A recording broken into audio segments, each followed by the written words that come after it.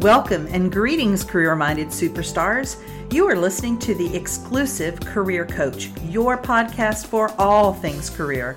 And I'm Lisa Edwards, the indispensable career coach for superstars just like you. Now let's dig into this week's topic, shall we? Greetings. How are you doing today? How are your Christmas or other holidays, depending on what you celebrate? How are your plans coming along? And what are your thoughts about 2020 and going into 2021? Mixed bag, I'm sure, but there's actually a lot of good things going on in the world right now. So I hope that you're able to be grateful for what you do have and grateful for what is going on in the world that is a positive step. I want to remind you, as always, I want to be your career coach. And what does that mean? Let's talk about that for just a second. Many of you have taken advantage of this podcast. This is episode number 157. So there's a ton of really great content out there on the podcast. Many others of you have been attending the weekly webinars that I offer every Thursday at 4 o'clock p.m. Eastern.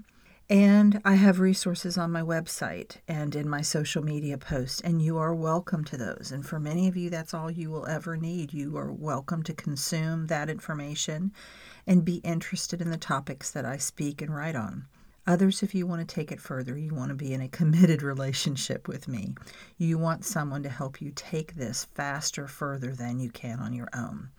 You recognize that what you are doing now, how you're approaching your job search is not working, and it's not getting you the results that you want, and you want more. And that's when it's time to step up and have a conversation with me. We do a 1-hour consult where I take you through questions about what's going on now. Where do you want to go in the next 12 months? Where do you want to be a year from now? What, if anything, you've done to get there? I ask you about your confidence level in certain key areas of your job search. And I get a sense of what is working and not working in your job search. I get some metrics from you. And then after that, I prescribe for you. I let you know if I can help you. I let you know what that will look like. Usually there's a couple of options that I can show you. And then I can answer any questions about those options, and I can also help you overcome the mind drama that may come with putting money out on yourself, especially if that is something that you haven't done. You've always been sort of a do-it-yourselfer in every area of your life. And believe me, I applaud do-it-yourselfers. I also think there's a time to recognize that your efforts with the plumbing have actually not made the plumbing better. It's actually made the plumbing worse, or your efforts to fix the electrical issues in your home has likely gotten you, shocked a few times.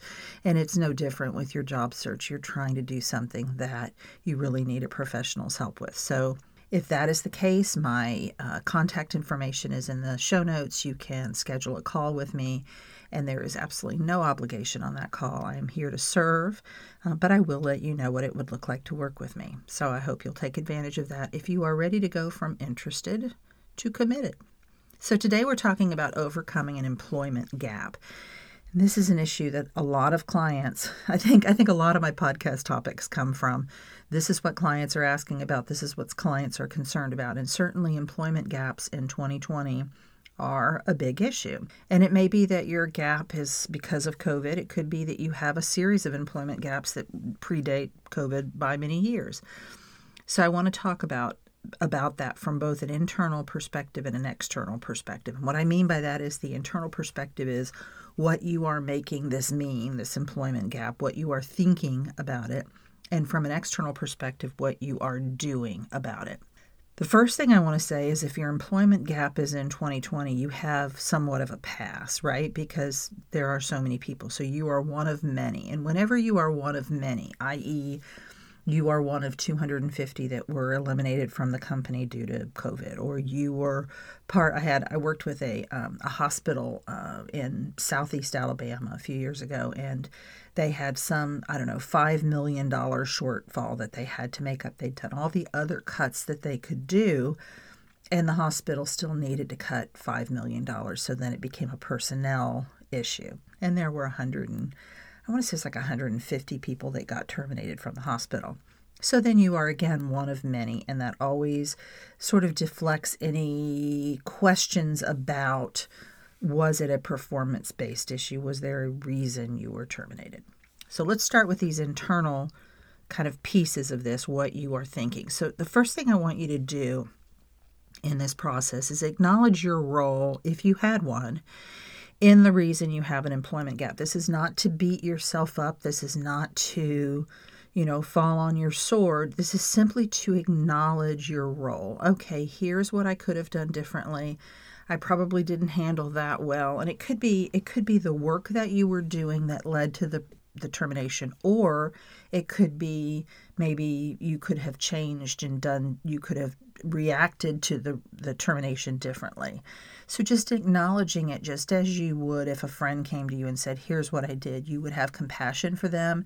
They might want your advice about how you could have handled it different. They could have handled it differently, but you're not going to be beating them up for that. And I don't want you to beat yourself up for it either. So just acknowledge that if you had a role. Now, if you had no role in it, it was a COVID issue, and you look back and genuinely think, there was no reason for them to fire me but for COVID, then that's okay too. Step 2, I really want you to clean up your thoughts. This can be about your former boss, yourself, your employer, the company that you worked for.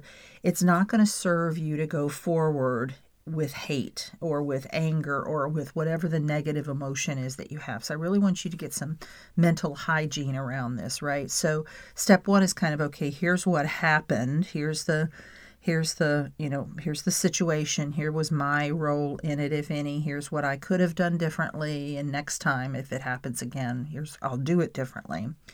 And then also working through those thoughts, because here's the thing that I know for sure.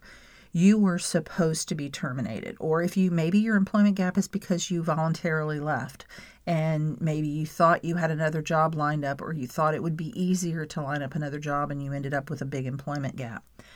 It happened exactly the way it was supposed to happen. And the way that I know that is because that's how it happened.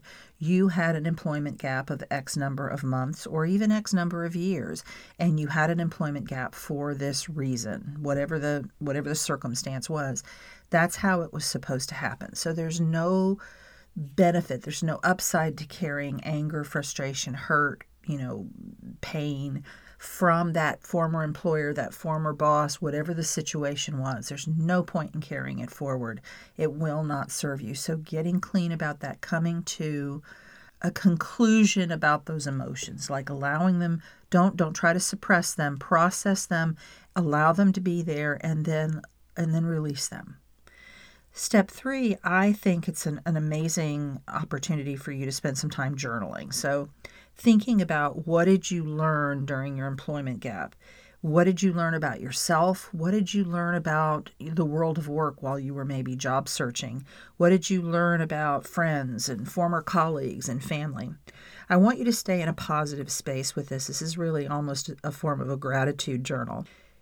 Even if something negative happened, you can pull the positive out of it. So, for example, if you maybe reached out to a former colleague that you thought you were really good friends with after you were terminated, maybe they're still at the company and they didn't want to talk to you, or they said they weren't allowed to talk to you, or whatever the case may be, you get to decide what that means. And you can decide that it means that they don't like you and that you're not a good person, but there's no upside to that.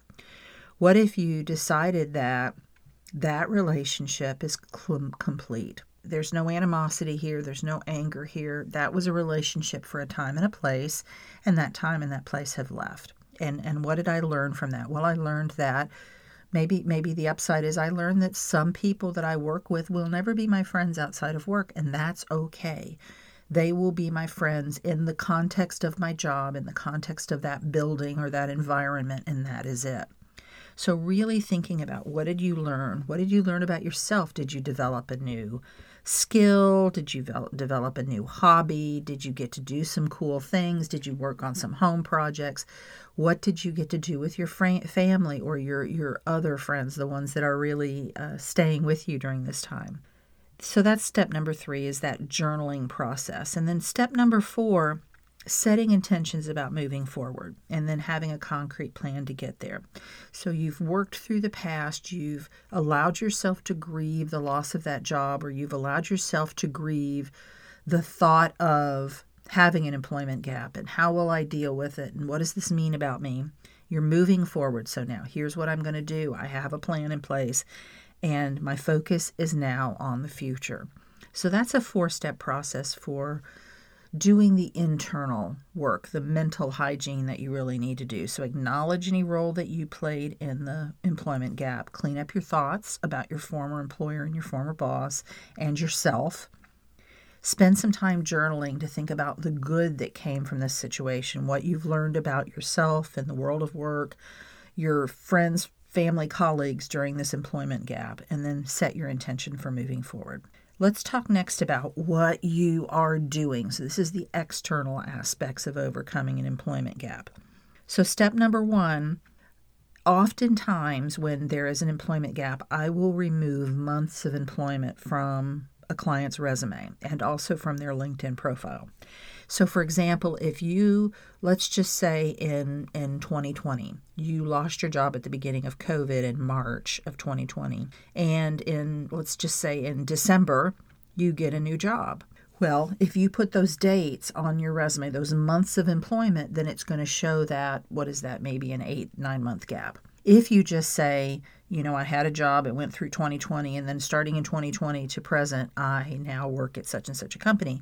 Now we don't have an obvious employment gap. I want to be clear in saying that we are not lying. You do not have to put anything on your LinkedIn profile or in your resume that does not serve you, that does not benefit you.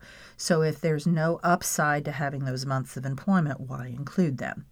Certainly, if you have to fill out an application for that employer, they may even ask for the days of employment, the exact day that you started and ended, but it is not required for your resume, so leave them off. Step 2, consider addressing your employment gap in your cover letter, especially if it's been longer. So especially that even when you take off the months of employment, you're going to have a gap, right? So you left the old company in 2019 and you don't get a new job until 2021, there's going to be an employment gap no matter what you do. And the way to handle this is to explain it without oversharing. So don't go down any kind of negative road about the company, about the boss, anything about yourself, certainly. Just say, this is the situation. I have a client that I'm working with right now, and his situation was that he was in a senior leadership role with a plant, and they brought in a new general manager for the plant, and the general manager wanted to formulate her own team. And because he was in one of those senior leadership roles reporting directly to the plant manager, he was terminated. And so we didn't go down the road of how ugly it was with her until he got terminated. We didn't go down the road of, anything that he tried to do to rectify the situation. It didn't serve him. Just kept it really basic. Step 3 is to prepare your answer to the question, why have you been out of work for X number of months? And then practice saying that. Or the question may be, how have you grown during your period of unemployment? I did a podcast, and I don't remember the number, I apologize, but it was kind of, how to deal with an employment, like what do you do during this time? How can you grow? And what are some things that you can do? It's been a while ago, so it's a pretty long ago, and if you can find it. But it's this idea of, here I've had some downtime. What have I done? Have I sat around and licked my wounds, or have I we planned an addition to the house. We traveled extensively in the Southwest. I started taking foreign language classes, whatever it is. And then why have you been out of work is more a question about addressing maybe your job search strategy. Maybe they want to get a little bit in your head to find out, have you just been, again, licking your wounds? So it's okay to say, after I was terminated, I decided I would give myself 6 months before I started looking again. I had a good severance package from the company, and I wanted to take that time to just recharge my batteries, refocus myself, and be ready to do a job search in 6 months. That's a perfectly good answer, assuming that it's the truth, of course. Step number 4 is to keep networking. And this is what I'm really seeing clients struggle with, right? So as the job search goes on, the employment gap lengthens.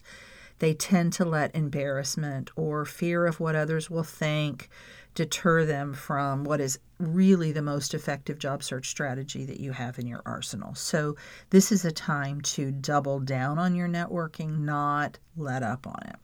The next step is to consider updating your education, your certifications, your skills. I like this to start with looking at the job postings for positions that I'm really interested in. Really exciting jobs that I would be qualified but for, right? So what is the but for that I'm seeing in more than one job offer and job posting? So this is not just some random person saying we want you to have this credential, but you're seeing a theme, a trend that they want, a master's degree, they want an MBA, they want a certain designation, a certain skill set. So what do I have relative to that, and how can I attain that level that they're asking for? In many cases, just beginning it. So with the example of an MBA, you don't want to be out of work for 2 years while you complete an MBA, but you can put on your resume that you are in an MBA program and you have started. And in many cases, that will be enough to at least get you the interview, at which time you have an opportunity to sell them on all the other things that you bring to the table that more than compensate for the fact that you don't already have a master's degree. The point here is that you don't want to compound an employment gap with outdated skills and qualifications. And as that gap lengthens, and I'm really talking about it being a current employment gap right now, obviously it's a little bit of a different strategy if your employment gap was 2 years ago. But if it is current, the perception is, depending on what field you're in, your skills are getting rusty, your qualifications are becoming outdated, so you want to do everything that you can to counter that. Step 6 is to create a motivating job search routine that allows you to get daily reinforcement for doing the things you set out to do. So I'm a big fan of calendaring everything in.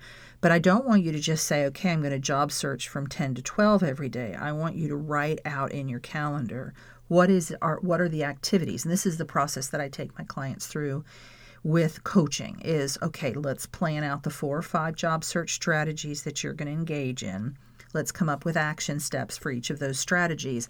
And then they take that and calendar that in. So they know that when they have a block to work on, networking, what exactly are they going to be doing during that time?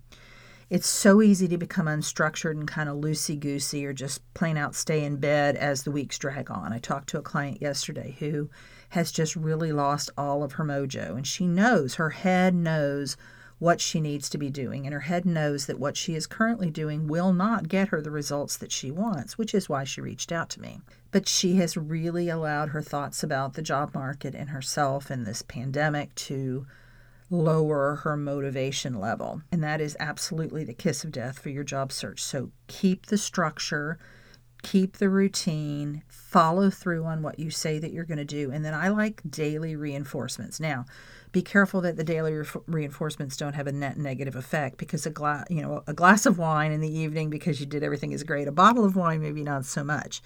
A run, I get to go walk the dog. I'm going to go bop around my favorite store and just window shop. But, obviously that anything taken to excess can become a problem. So be careful.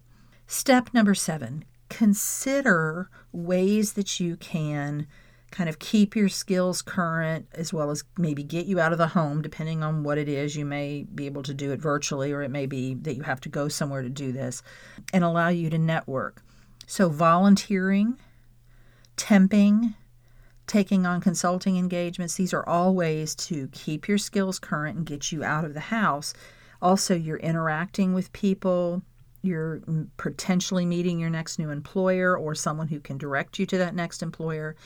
And you may, depending on which scenario it is, you might even earn some money. So some upside on that. If, there's an issue around your unemployment benefits and you can't be earning anything, then you want to go the volunteer route, obviously.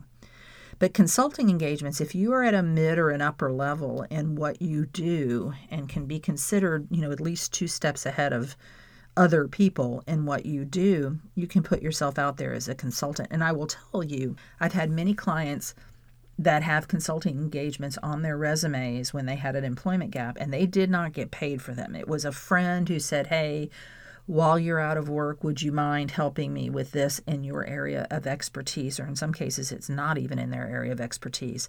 But they were glad to do it. It looks good on their resume. It's meaty and substantive, and it doesn't matter to anyone, really, that they weren't compensated financially for that consulting engagement. So those are the 7 steps for that kind of outward action steps. Let me give those to you again. So number 1, remove the months of employment from your resume and your LinkedIn profile. Number 2, consider addressing that employment gap in your cover letter, especially if it's been longer and it still is obvious despite the fact that you've taken the months off. Step number 3, prepare and practice your answer to interview questions like, why have you been out of work for X number of months, or how have you grown during this period of unemployment? Number 4, keep networking. Don't let your networking slide off. Number 5, consider updating your skills, your credentials, your qualifications, your formal education. Step 6, create a motivating job search routine that is very structured and give yourself daily reinforcements for doing the things you set out to do. And then finally, consider volunteering, temping, consulting engagements as a way to keep your skills current, get yourself out there. It's and what I want to say about number 7 is it's that balance, right? So if you're looking full time for a job right now, you don't necessarily want to give 40 hours of your week to one of these things, especially if it doesn't pay money. So you really want to look at the cost benefit, like how much time. So let's take the example of volunteering. How much time can I volunteer every week or every month and still meet my job search goals, still get everything done that I want to do? Maybe I'm also updating some skills and some credentials, so I'm doing an online course or whatever else is going on, and I want to make sure that I have time for all of it. So I hope this has been helpful. Don't forget to check me out on the socials, rate, review, subscribe to this podcast, you guys. What the heck? Tell your friends. Subscribe. Write me something great in the comments when you get to review it. So I hope to hear wonderful things, as I often do, from you guys. And I will see you next week. Take care. You've been listening to The Exclusive Career Coach with Lisa Edwards, CEO of Exclusive Career Coaching. It would be great if you would rate, review, and subscribe to this podcast. Also, I want to be your career coach, so be sure to ask questions about your career management challenges and job search situation. Until next time.